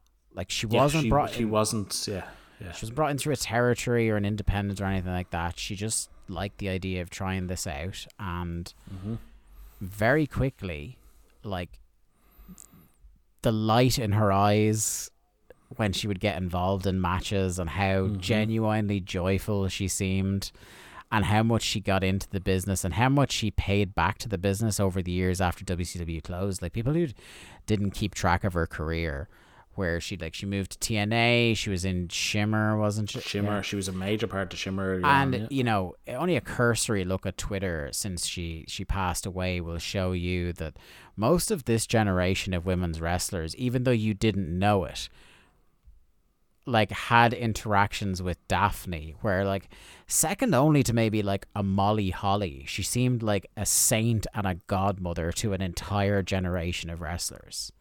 Again, you took the words right out of my mouth. I was going to say a godmother of that women's wrestling scene in the early to mid 2000s, and then later on, she wasn't wrestling as much after the TNA stuff, but she obviously was very well thought of by a lot of wrestlers. In that rarefied air of wrestlers that no one had a bad word to say about. Yeah, and I mean, like you said, it's crazy to think that she came from a casting call. She wasn't a wrestling fan, but it's such a tragedy. And sorry, that's not the right word to use. It's unfortunate that, like you said, she got so over to a point in WCW, but they never capitalized and never went. They never had anyone for her to work against, and they never wanted to capitalize on her popularity because she was different and she, you know, didn't have the sex appeal, and that's unfortunately that's the way, or at least not was again, at least not the sex appeal in the way they wanted it. Yes, you know what I mean? Sorry, yeah, again, yeah. And it was a thing where, like, again, it's a shame that when WCW folded, she was never really brought in to to WWF for a proper run. Mm-hmm. You know what I mean? Because again, there's another company that wasn't ready for that aesthetic. I was just going to say, she was so far ahead of her time that she, even if she was signed, she would have been down in fucking the HWA or OVW for a year or two and just let go. It would be reminiscent, her kind of whole shtick was like very reminiscent of, do you remember Paige's gimmick down in FCW and NXT, the anti-diva bit? That's very much what it would have been. And, you know, she gave so much to the business and, like I said, was so influential. It's such a fucking tragedy, like, it really is. And I mean, we haven't even mentioned her TNA, like, we have kind of glossed over it, but like her TNA run as well, like, she did a lot of good things there as well, and it really was a tragedy how her life ended. And again, I'm glad you brought it up, because it is like another person on these shows that we have to talk about, and I'm glad we got to kind of say how much we enjoyed her work. It's just a shame that, like, again, I hope enough people gave her flowers while she was here, that she knows how much she was truly appreciated, because she definitely was. I have no doubt that her friends, and like, I didn't see the video at the time, and I'm obviously not going to go watch it. But I believe there were people inundating her with calls and stuff like that at the time. So, and of course, with, you know, the nature of things, if you are struggling and you need help, please reach out. I'll pop some links in the show description. Yeah, rest in peace, Daphne. 46, absolutely no age to go. Luckily, there's no easy way to segue back, but we've got a couple of segments here, including the main event left to go. The first segment is a video package of Lex attacking Goldberg. This weird slow motion video package. Again, just an off night for WCW video packages.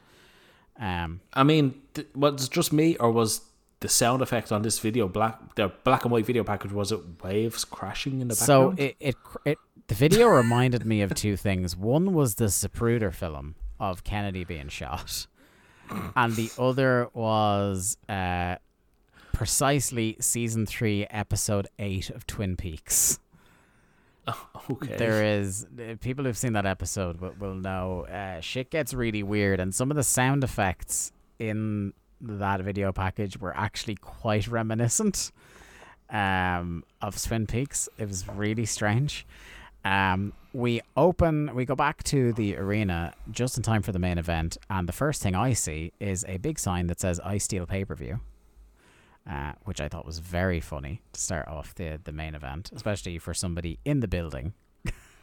I mean, why steal it when WCW will just give it to you the next night for free? Steal it, like, was he a comp ticket or something like that?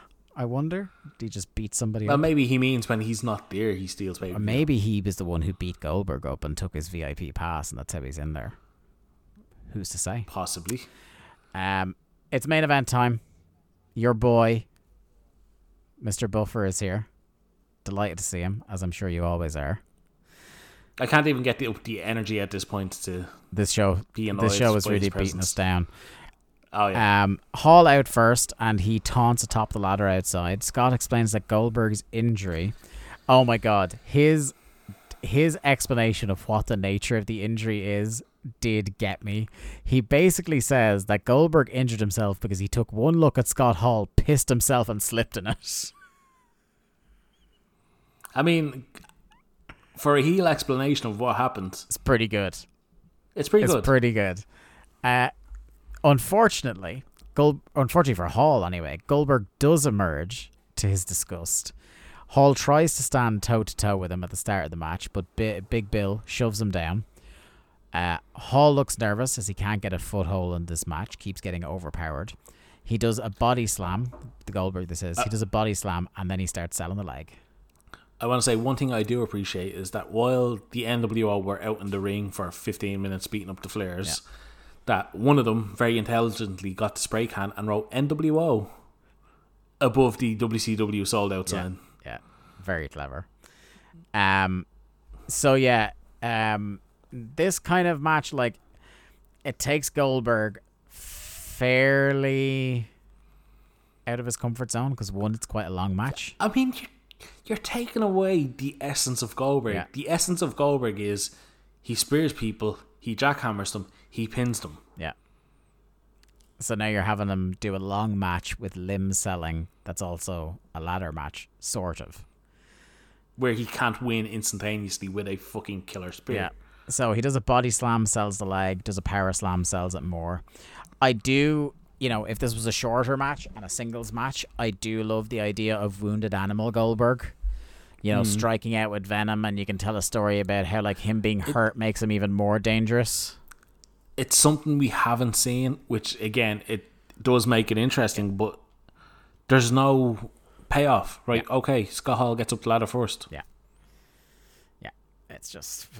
Hall notices... It's not... I was just going to say, it's not a title up there. Nope. He doesn't win the match by going up the ladder.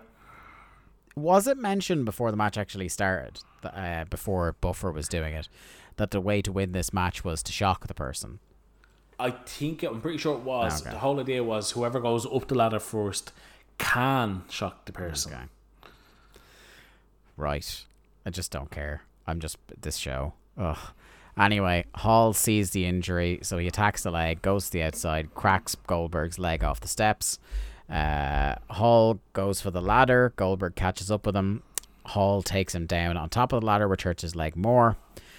Back in the ring for a moment, Hall drop kicks the ladder into Goldberg on the apron and runs his head into the steps again. Goldberg bleeding pretty bad out of the top of his head then. Yeah, where did that come from? So it was around the time he did the steps. Like, I'm wondering, like, either he's not used to blading and he did it on the top of his head like a fucking idiot, or maybe the ladder actually did catch him and it was hard way.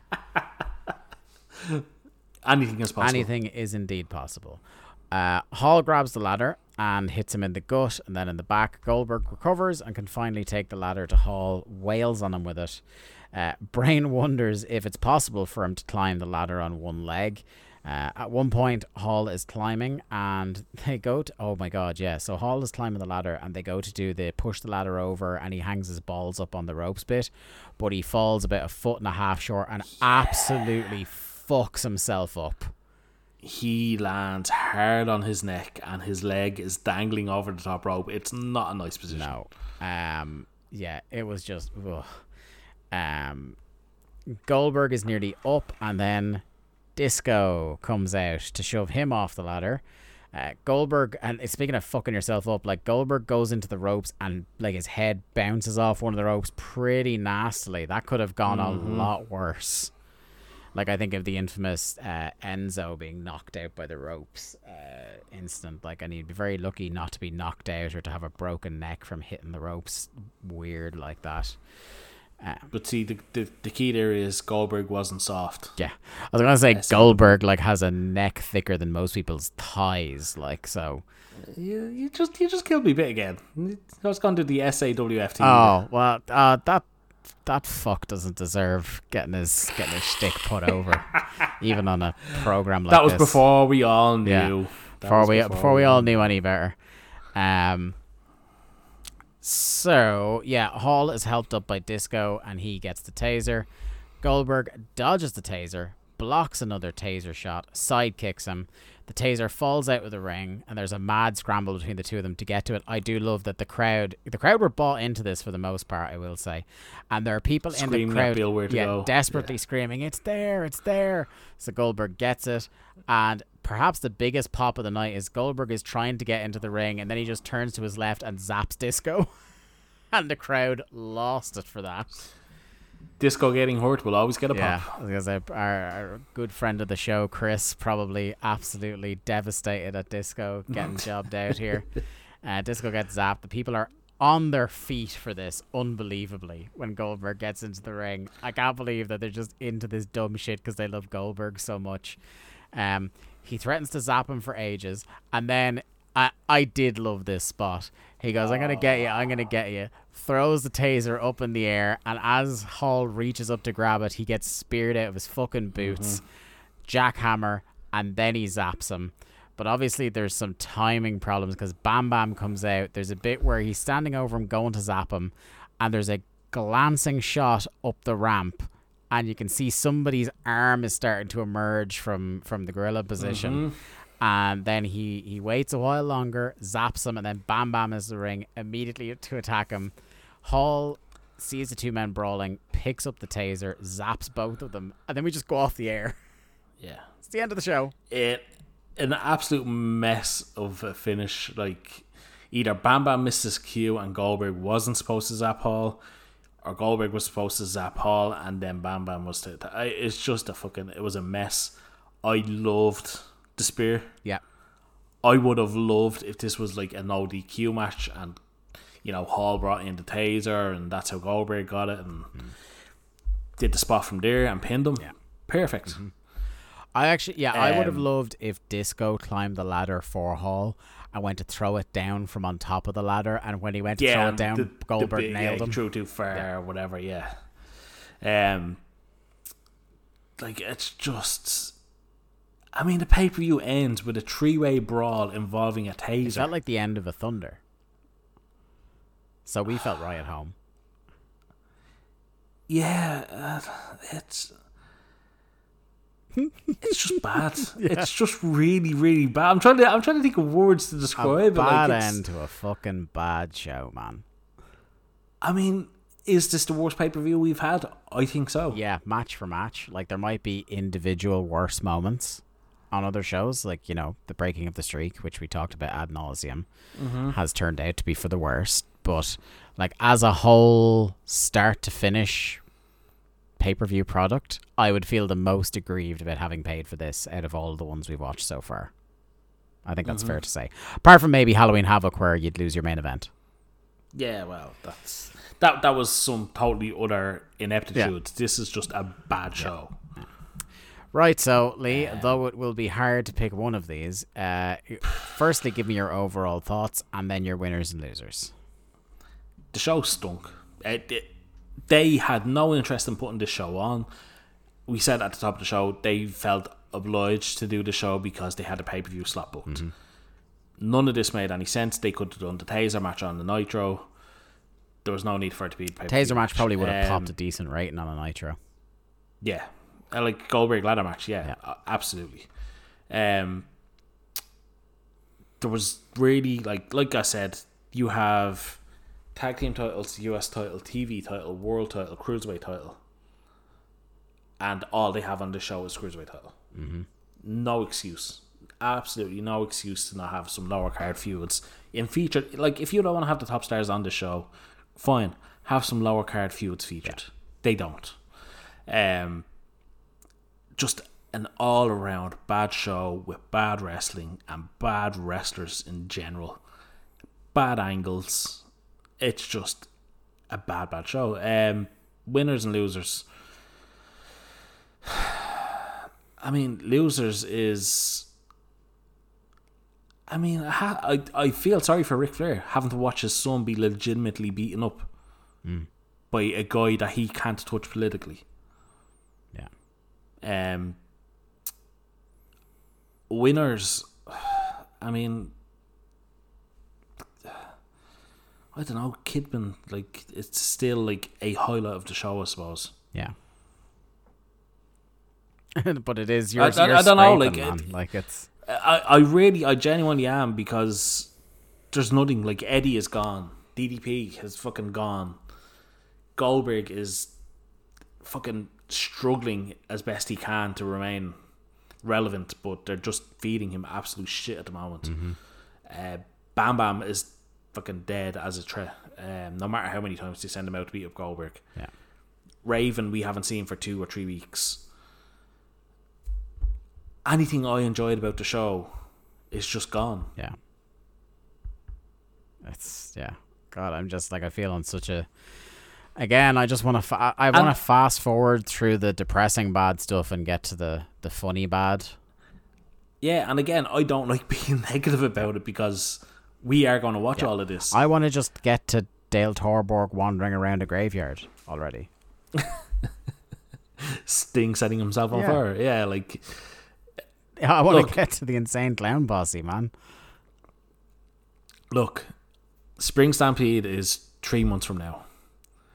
So we just got to try and get through that. This is going to be a bad run. And there's no two ways about it. It is going to be a bad run. There's some stuff coming up that I know is bad, but... There's probably just as much stuff we've forgotten. That was going to be another point. But I know I have that pay-per-view coming up. And then from then on, there's some stuff that I don't remember all too well, so I'll be kind of... Maybe, hopefully enjoy. Again, we're like, by the summer, I'm pretty sure we're in the territory where I was watching. I was definitely watching at some point early to mid 99. So it'll be interesting, the first thing I twig, remembering watching. Because again, I would have been like 9 to 10 years old. So a lot of it may be mixed together at this stage. But we shall see. Your finish counter, brought to you by Ludwig Borga, gives us 9 matches, 6 clean finishes inexplicably, 2 interference leading to a finish, and 1 ruled for miscellaneous shenanigans. So yeah. That was sold out, everyone. I hope the show was better than the pay-per-view. It isn't a particularly high bar. Is there a sold out 2000? I can't remember. I don't want to punish myself by looking it up. I think it is sold out 2000, and then isn't seeing the January. Yeah, there's definitely not one in 2001. Yeah. No. Right. Anyway, that's us for another episode of Days of Thunder. Next week we won't. Well, next week, but in 2 weeks we won't have a regular episode of Thunder. We're actually going to have our first in a while Pick Your Poison special. So about a week from now, when this show is posted, keep your eyes peeled at WCW Thunderpod on Twitter, where we'll start leaking out who the guest is, who the subject of Pick Your Poison is, and the match list, because I know some people like to watch the matches and then listen to the chat. I can tell you, we already have the show in the canister, and it was a really good one, and we had great fun, didn't we? One of the most enjoyable evenings we've had recording a show. Probably since the last Pick Your Poison with Jamesy. Yeah, genuinely, yeah. We do really enjoy Pick Your Poison. Yeah. This is one that we have wanted to do probably since we began the show. Yeah, this is one that we literally had this show with this guest doing this wrestler in the works for about 15 months. June 2020 that we sent out the feeler originally. We were delighted to finally get to it. We're delighted to be back with the Pick Your Poison. You might have seen as well on Twitter, I tweeted out the upcoming episodes list. So we're going to have a Pick Your Poison, then Back to Thunder. Then we're going to have our first TRL special, which we'll tease on the preceding episode of the podcast. Then another episode of Thunder, and also sprinkled throughout the next couple of months, we will be doing 2 more Fast and Furious episodes talking Fast 6 and 7. So plenty of content from you boys coming down the pipe soon. But anyway, we shall see you all in 2 weeks. Thanks for listening. Be safe. Look after yourselves. Thanks everyone for downloading another episode of Days of Thunder. Days of Thunder is produced by Lee Malone and edited by myself, Dave Ryan, and available every second Thursday night wherever good podcasts are sold. You can follow Days of Thunder on Twitter or Instagram, where we love to hear from our listeners about all things wrestling and beer. We're at WCW Thunderpod on both platforms. I'm at The Day to Dave on Twitter, and Lee is at Malone_713. This has been a production of the PWOM Podcast Network. Subscribe there for a veritable feast of podcasting content, from wrestling of the past, like the Worldcast, through the years in the International House of Combat, to wrestling of the present, with Boom Goes the Dynamite and Strong Style Story, and something a little bit different with Gideon Guys, Yours, Mine and the Truth, and Busting Balls. Subscribe now, you won't be disappointed. Thanks. I can feel the thunder that's breaking in your heart. I can see through the scars inside you. I can feel the thunder that's breaking in your heart. I can see through the scars inside